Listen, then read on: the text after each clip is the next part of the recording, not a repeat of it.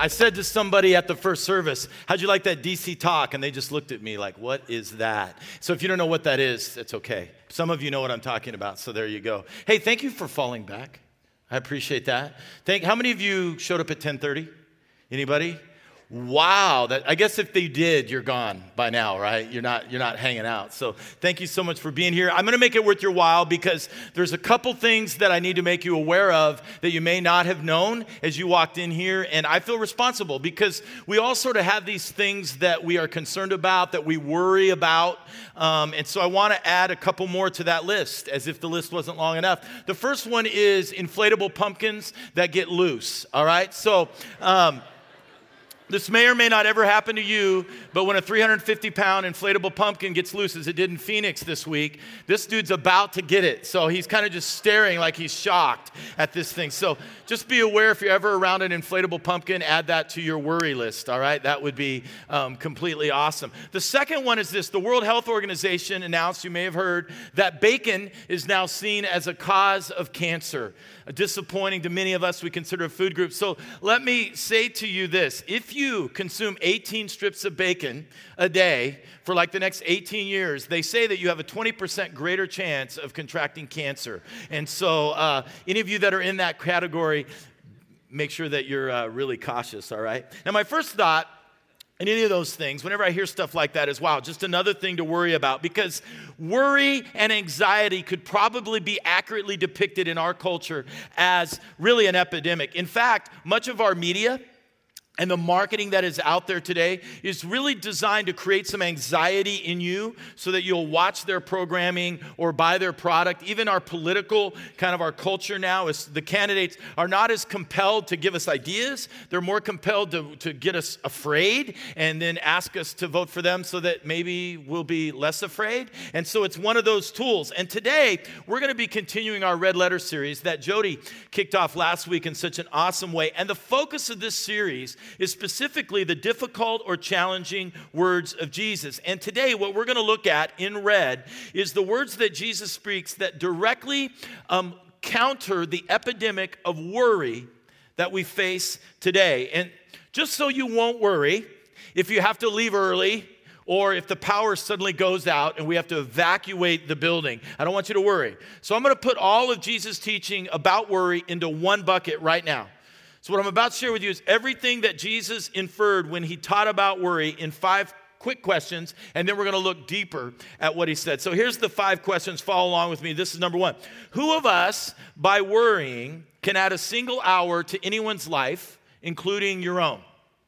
Right? That's this first thing that he taught us. Second one, who of you, by worrying, has probably taken a year off your own life? Thirdly, who of you by worrying is driving people in your life out of their minds? Raise your hand. Number 4, who of you by worrying has actually upgraded your wardrobe or reduced your grocery bill? Finally, who of you by worrying has added value to what you value most? That's it in a nutshell. So if worrying hasn't made your life better or accomplished something positive in your life, if worry has actually shortened your life, it makes sense to say, stop it. Stop it.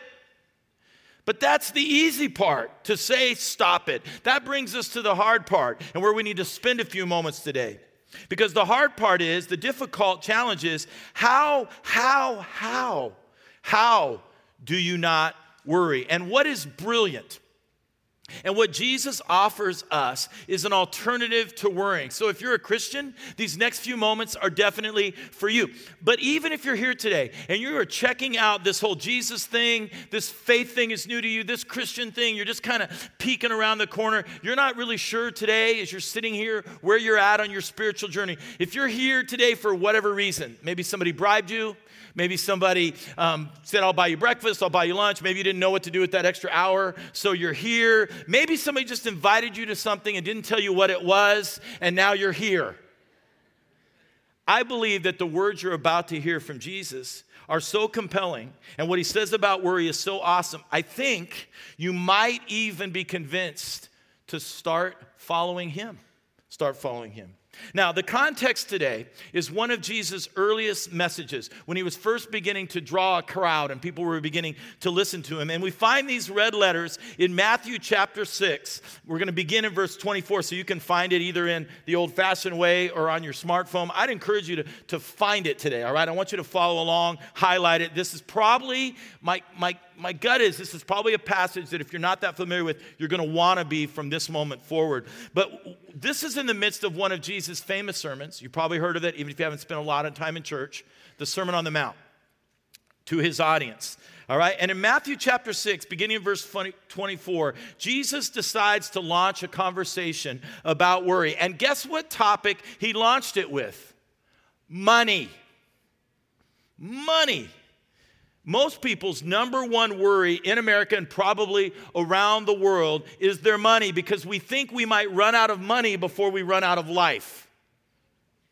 And so Jesus looks into the future, even into 2015, and he decides to hit worry head on for where most of us spend the most time worrying. And so in verse 24, he says this: "No one can serve two masters. Either they will hate the one and love the other, or you will be devoted to the one and despise the other. You cannot serve both God and money." And this little Greek word that's translated as money that we just read is the Greek word mammon, which means stuff. And so what Jesus is saying is you can't serve God and serve your stuff. You can't be fully devoted to God and fully devoted to your stuff. They are going to war against each other. And so he's setting us up right now. Very important concept that's going to run the course of his dialogue. He's saying, listen, there's a tension. There's a war about what you are devoted to, and you have to decide what you are going to be most devoted to. You can't have it both ways. And you're thinking, well, I love God and I love my stuff. And Jesus is clear. Can't have it both ways. You're forced to make a decision. And what does this have to do with worry? Everything. These two words have everything to do with worry. We're about to discover it. In verse 25, he then says this: Therefore. Now, when you see therefore in the Bible, it's there to connect, obviously, two thoughts. If you're looking at the scripture there on your phone or you're looking at it in your Bible, there's actually a different heading. Somebody went through and thought they would help us out and uncomplicate the Bible, and so they kind of divided things up into different themes and sections. That wasn't there in the beginning. And I think whoever did that here kind of messed up, actually, because they put like a dividing line, like somehow Jesus was changing thoughts, and he really wasn't. He was saying you can't serve God and money. You can't serve God and your stuff. You can't be devoted to God and be devoted to your stuff, right? And then he says this: therefore, because of this, he says, do not worry about your life. Well, that's frustrating. Thank you, Jesus. That's very helpful. It's that easy. The challenge is we all know you're not going to leave today and stop worrying just because I stood up here and read a few words of Jesus and said, stop worrying. It's like when you were a kid and your parents put you to bed and they said, now try really hard to go to sleep. How do you try to go to sleep when you're 5 years old? Like, do you just hold yourself, just close your eyes even tighter and somehow you're going to fall asleep? Doesn't make any sense. And the same goes with worry. The same goes with worry.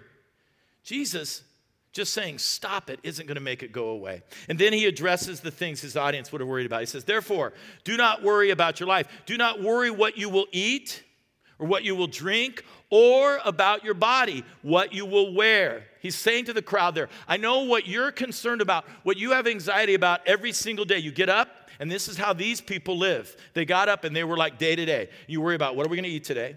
What are we going to drink today? And are we going to have clothes? Are we going to be able to clothe ourselves? And Jesus, right off the bat, goes to the heart of what all worry is about. Worry is about later. Worry is about the future. That's why he says, why are you worried about what you will eat, what you will drink, what you will wear? Now, he chooses these things because they are the primary concern of the audience there in the first century that he was talking to. But they're probably not, in most cases, in this room especially, probably not the primary concern of us today. Most of us are not worried about what we're going to eat. Look around, right?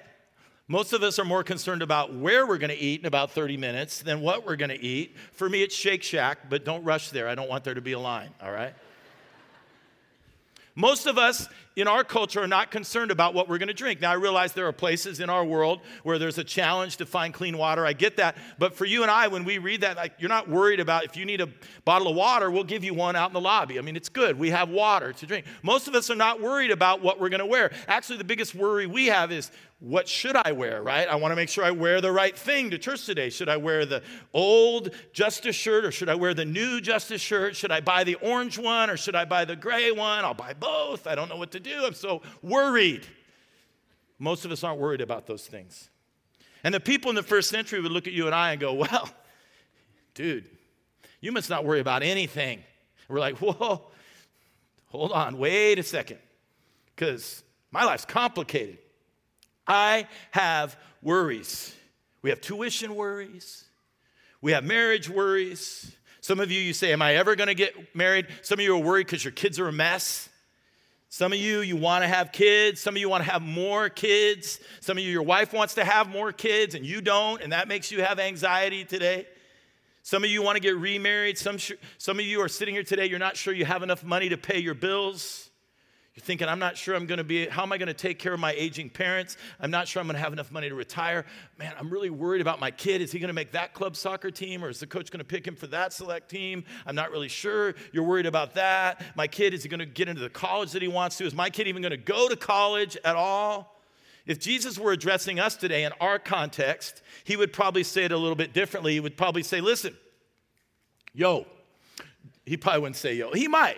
He would say, don't worry about your life. He'd say, don't worry if you're going to be able to retire. Don't worry about whether your kids are going to get into the right school or the school of their choice. Don't worry about whether or not you're going to be single the rest of your life. Don't worry about whether you're going to find the job you love. Don't worry about keeping the job. Don't worry. Now remember, he said this, Jesus said this, don't send me emails. I'm just right here. That's what he said. Right? He said, stop worrying about these things. And you ask, it's a valid question. So is Jesus saying that all this stuff that I tend to worry about, it's not important? It's not important that we have food to eat and clothes to wear? Of course not. Actually, that's the point. His point is not that retirement or school or kids or health isn't important. It's the opposite. His point is that all those things are important.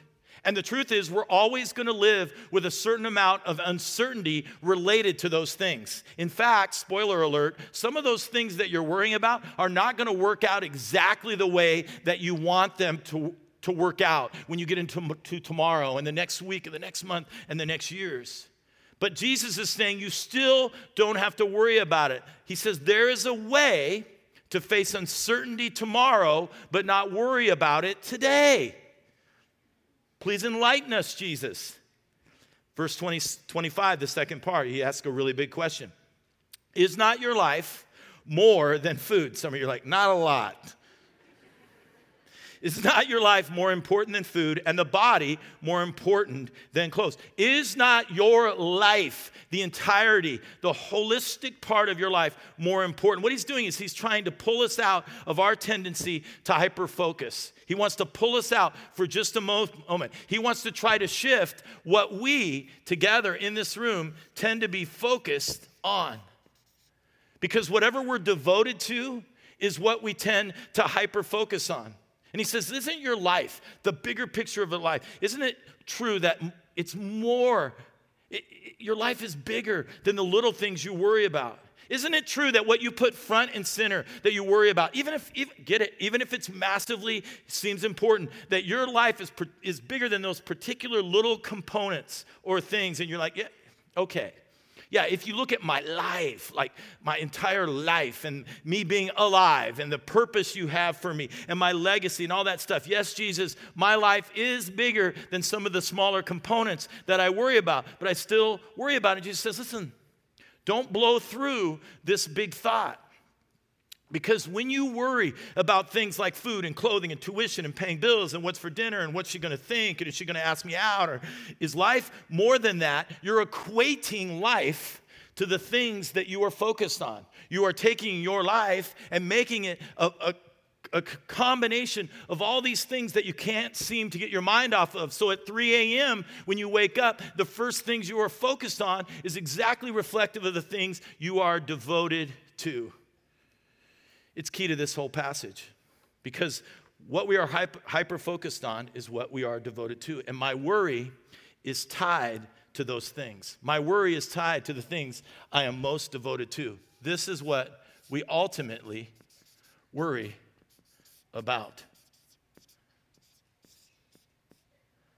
They're all connected. Think about your life right now. Pause. What are you devoted to? I guarantee you it's what you spend most of the time focusing on, your thoughts, your actions, and ultimately it drives your emotions, which gets us to a point where we worry. It's because of what we're devoted to. Let me be honest. Confession, all right, turn off your phones. Don't record this. Shut off the video. All right, here we go. Confession, pastoral confession today. All right, I've got to be honest. You may not want to hear this. I never, ever have worried about your job. Why? Because I'm not devoted to your job. Like if you come up to me in the lobby or you send me an email and you say, man, I'm worried about my job. I care.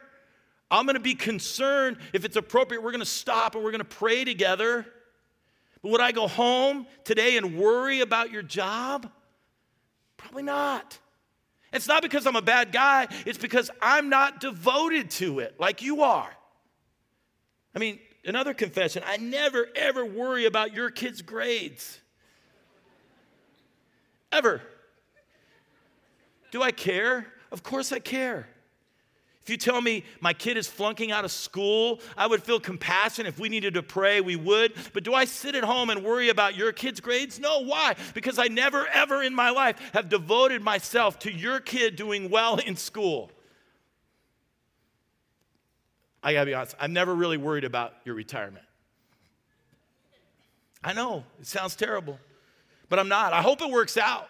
I hope you retire early with millions of dollars and you drink little sippy drinks and you get to play golf every day if that's what you really want. If you have a crisis, if your retirement fund starts to slip or the stock market crashes and you come and talk to me, honestly, I would be concerned about that. But do I go home at night thinking and worrying about you and whether you're going to be able to retire well? No way. Because never once in my life have I ever devoted myself to making sure that you retire well. And so this begs the question. We worry about what we're devoted most to. So what if Jesus says the key to stopping the presence of worry in our life is if we shifted, follow me, if we shifted what we were devoted to, what would happen to your worry? And then he gives us a ridiculous illustration that helps us make this shift. In verse 26, he says this, look at the birds of the air.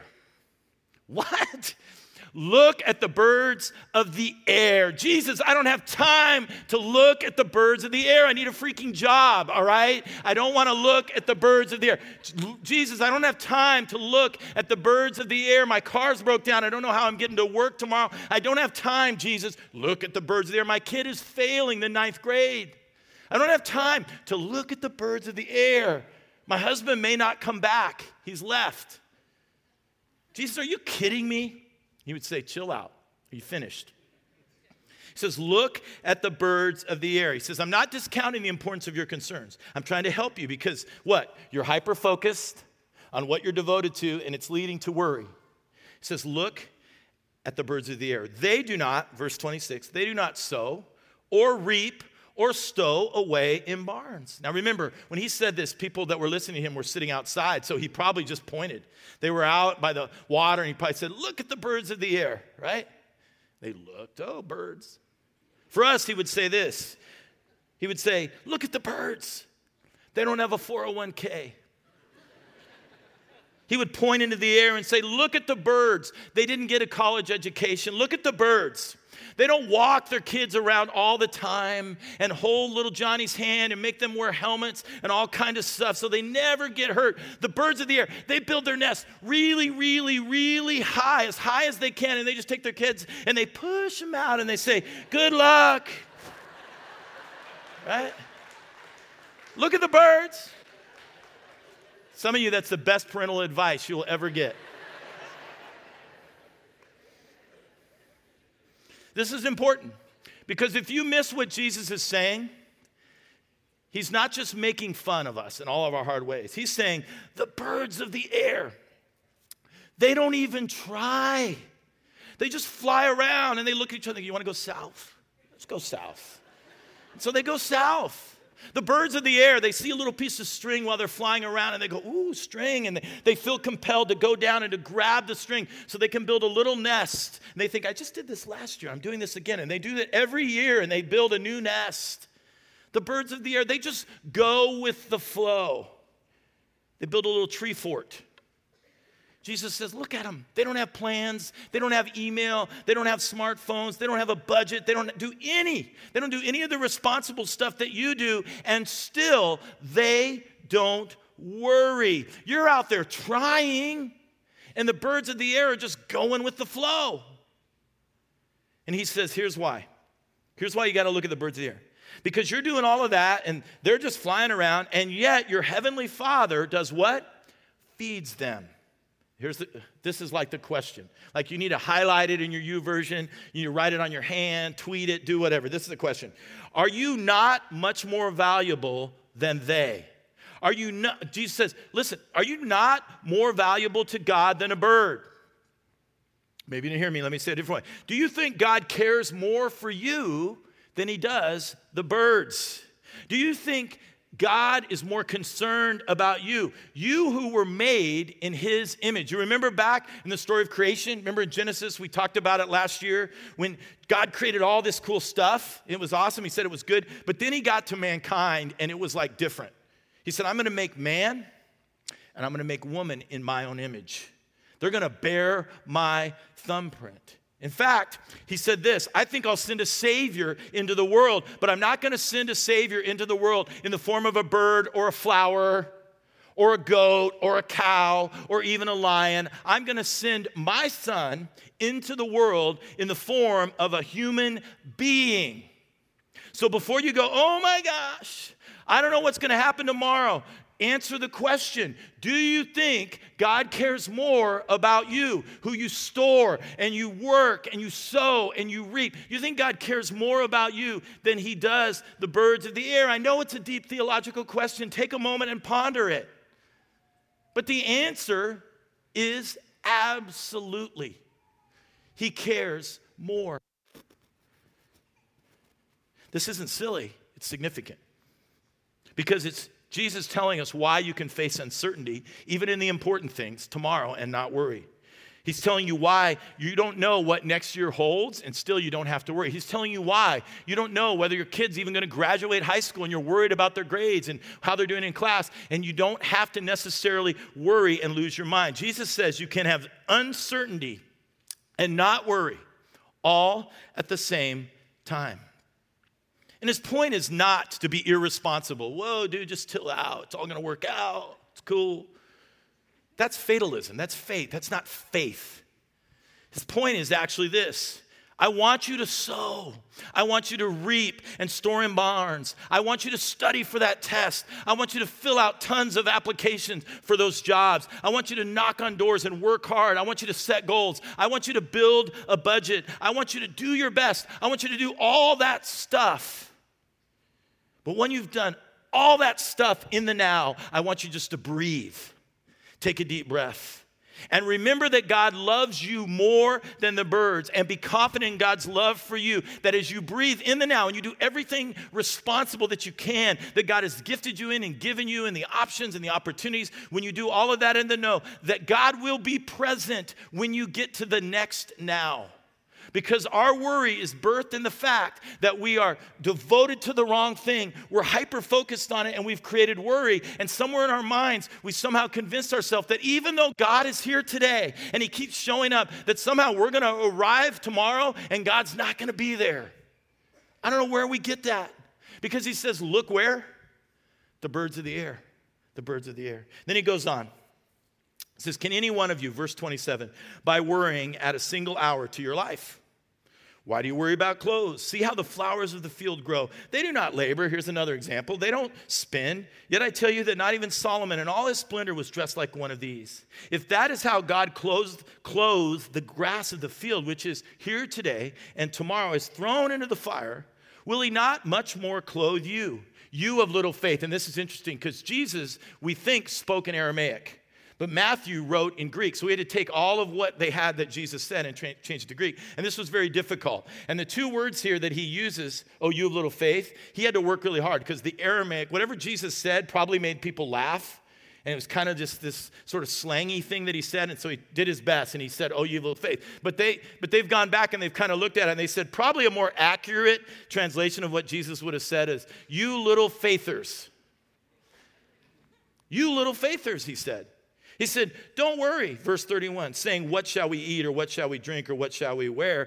For, verse 32, the pagans, now pagan sounds like a harsh word, but I think you need to understand when you hear the word pagan, it merely means this. It means those individuals who do not yet believe there is a God or do not believe that there is a God that is personal.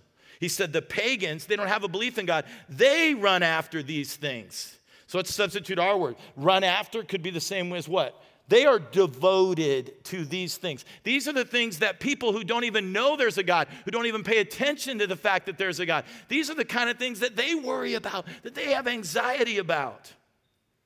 And your heavenly Father knows that you need them. He says, you believe there is a God. You believe he did all this stuff. But if you're stressing out about these life things and are acting like the people who don't believe there is a God, if you're acting like a pagan, you are living your life practically as an atheist. Again, don't send me an email. He said this, right? He says, you're saying you believe, and yet the reality of how you live your life every day, the reality of your thought patterns in the middle of the night when you're sweaty and you're not sure what tomorrow holds, is you're acting like a pagan. You're acting like someone who doesn't know that God is personal. Don't be like that. Be different. Now, if we divided up this room all over the place, there's probably 5 or 6 core worries that we could probably group everybody into. So when we go out into the world and we're working in our workplace or we're in our schools, we're in our neighborhoods, we're shopping, we're all the time bumping into people who have the same worries and concerns that you do. But Jesus says, don't act like the pagans. Your response should be different because of your relationship with God. They should look at your life and be amazed. They should look at your life and say, I see what's going on. I mean, I know what's going on with you. Are you worried? You seem to be responsible, but you aren't freaking out. Why are you not out of control with worry? Jesus says that the way we handle worry, the way we handle the anxiety and stress in our life is an opportunity to shine brighter than ever before. And we are living at a time when there is so much worry and stress. It's an opportunity for those who proclaim themselves to be followers of Christ to not act like those who are running after all these other things and are trying to somehow create certainty in tomorrow that we all know doesn't exist no matter how hard we try. I know what you're thinking. I like to shine bright, but is there another opportunity to shine brighter? Can I skip the whole overcome worry thing, right? Like to have another one like, Jesus, can I shine bright by how I manage the enormous wealth that you give me? Like, can I win megabucks, right? Like all those people waste their money when they win megabucks. I will not do that, Jesus. I will shine brighter, all right? I will shine brighter. And Jesus says, no, you don't get that. You get this. You get this. It's not all the worries we all face, but it's our response to them. And we should be different. Why? Because what he said, your heavenly Father, read it with me, knows that you need them. This is what separates us from everybody else. What you know. He knows. He knows what we need. Take all of this and you take all of the things that we mistakenly devote ourselves to and focus on and we worry about, and all of that, if he could just come up to you and if you would listen and he could whisper loud enough, he would say, I know what you need. I know about your stress. I know about your marriage. I know about the house. I know about your health challenges. And you can walk confidently in that. And all of a sudden, when you're confident that he knows, your worry level starts to decrease significantly. And while it's decreasing, here's where we shift our focus. And here's where we shift our devotion. because there's something we can actually do besides trying harder to not worry. Verse 33, but seek first. He says, listen, you've been seeking first the wrong thing. You've been devoting yourself to the wrong thing. But seek first the kingdom, his kingdom, God's kingdom, and his righteousness. And all these things, all the stuff you're worried and freaking out about will be given to you as well. Future. The things you don't know, God's going to be there. So he says, listen, here's your solution. If he knows, transfer your devotion. Transfer your devotion to something else. Transfer to his kingdom, what God is up to, what God is doing. The solution to worry isn't just to stop worrying or stop caring. The solution is to redirect your devotion. And all these things God will take care of as you devote yourself first and foremost to him. Jesus, man, he's just inviting us today, guys. He's inviting us to a whole new way of living if we'll step into it, a whole new way of thinking, a whole new way of seeking. Let me give you 2 practical ways to do this.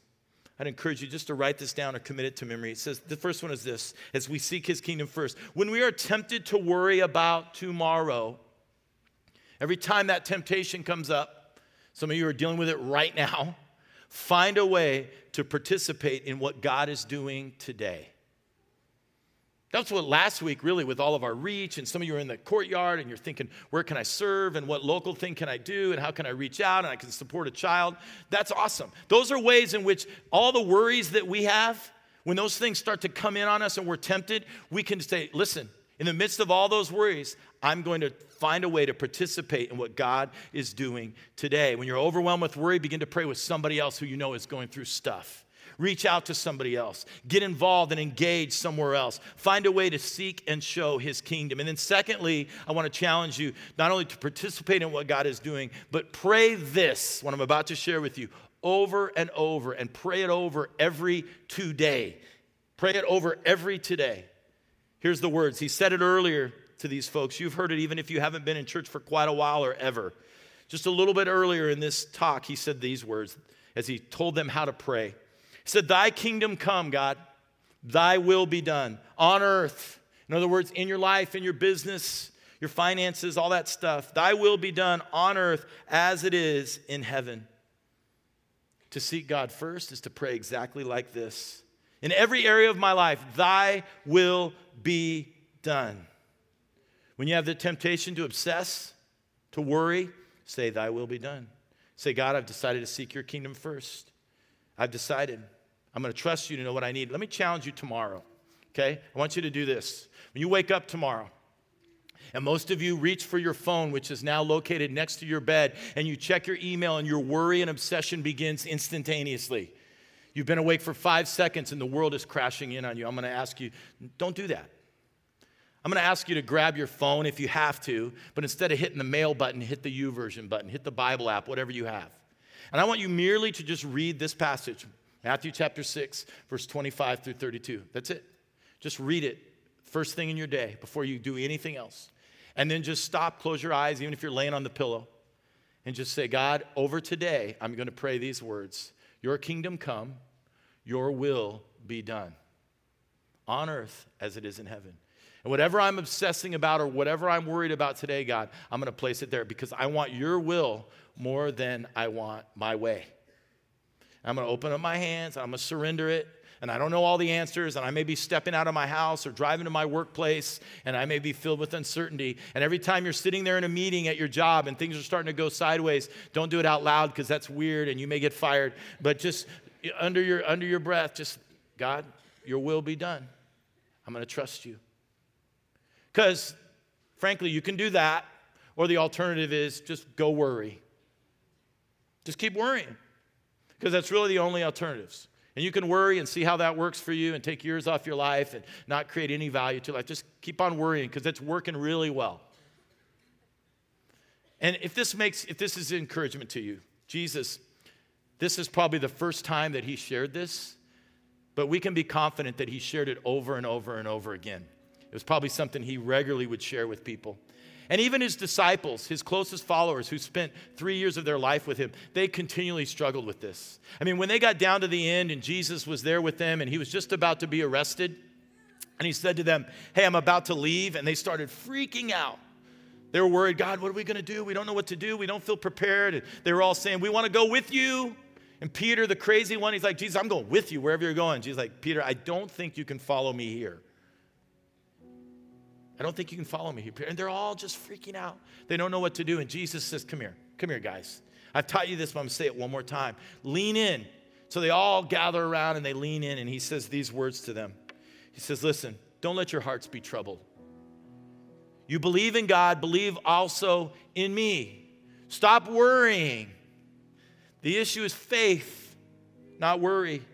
He said, peace I leave with you. My peace I give you. I do not give it to you as the world gives, because the world tries to control. The world wants to bring certainty. He says, I don't do any of that. I'm leaving you a different kind of peace. Do not let your hearts be troubled. And then he was crucified. And when he was crucified, they scrambled and they ran and they hid. But then he was resurrected. So when someone predicts their own death and resurrection, and then they pull it off, and then they say, you may not want to worry, you believe that. You believe that. And so this is a revolution of self that we can bring into this. It's a revolutionary idea today where you look at the birds of the air and understand that God loves you so much that when you've done all that you can do in the now, where you have some control, that you're going to trust God in the next now that you have no control over. Because I'm not going to worry about what's going to happen tomorrow. I'm not going to worry because my trust is in the only one who has control, the only one who has certainty about what my tomorrows bring, because his will is going to be done in my life. Let's pray together. Father, in this moment, throughout this room, from the front to the back, God, we lay our worry, our concerns, our anxiety, the stress makes us not sleep well, makes us not eat well, makes us not good parents, not good spouses. Ultimately, it makes us not good disciples, God. We need to lay it and open up ourselves to you. God, I pray that we would lean into seeking you first. You know what we need. God, renew in us a confidence as a church community, as individuals, as families. God, I pray specifically for the men in this room who may carry a lot of worry. God, that you would give them relief and say, listen, God, your will be done in my life. God, that's our prayer today. And we pray it confidently in your name. Amen.